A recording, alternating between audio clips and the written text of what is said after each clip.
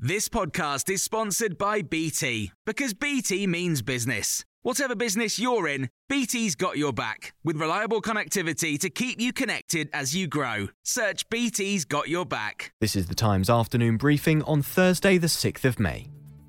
France has sent a patrol vessel to Jersey, where 2 Royal Navy ships are, amid a diplomatic row that shows no signs of abating. A protest is being carried out at Jersey's main port, St Helier, by French fishermen who are angry that they haven't been granted new operating licences. Senator Ian Gorst is Jersey's Minister for External Affairs. Let's be clear, we are also content with a peaceful demonstration and protest by French fishermen, and so far that is exactly what's happened. We do not expect anything other than a peaceful protest. France has threatened to cut electricity supplies to Jersey. Prime Minister Boris Johnson has called for an urgent de-escalation in tensions. The President of the European Commission has indicated the EU is open to suspending intellectual property rights to allow more coronavirus vaccines to be produced around the world.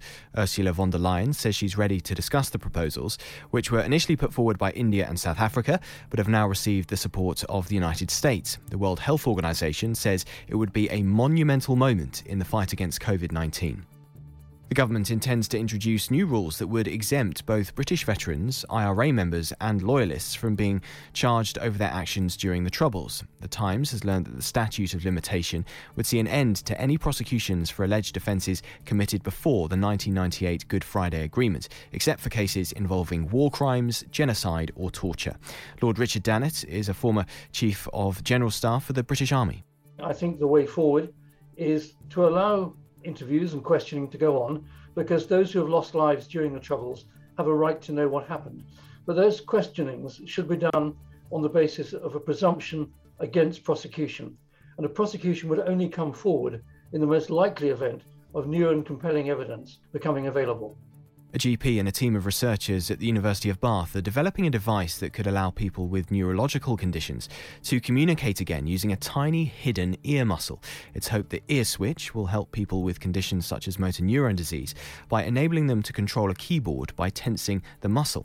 And Dr. Nick Gompertz is on the team. The prototype we've got is of a little camera that fits into the ear canal and sees the eardrum move when you move this muscle.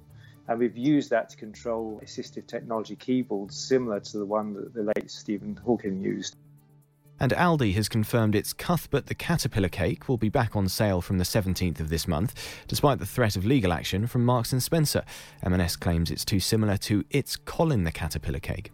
There's more on these stories throughout the day on Times Radio. This podcast was brought to you thanks to the support of readers of The Times and The Sunday Times. Subscribe today and get 1 month free at thetimes.co.uk/Times News Briefing. Selling a little or a lot?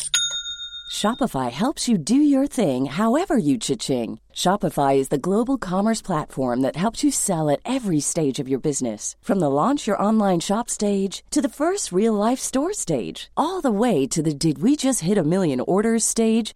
Shopify is there to help you grow. Shopify helps you turn browsers into buyers with the internet's best converting checkout. 36% better on average compared to other leading commerce platforms. Because businesses that grow, grow with Shopify. Get a $1 per month trial period at shopify.com/work. Shopify.com/work.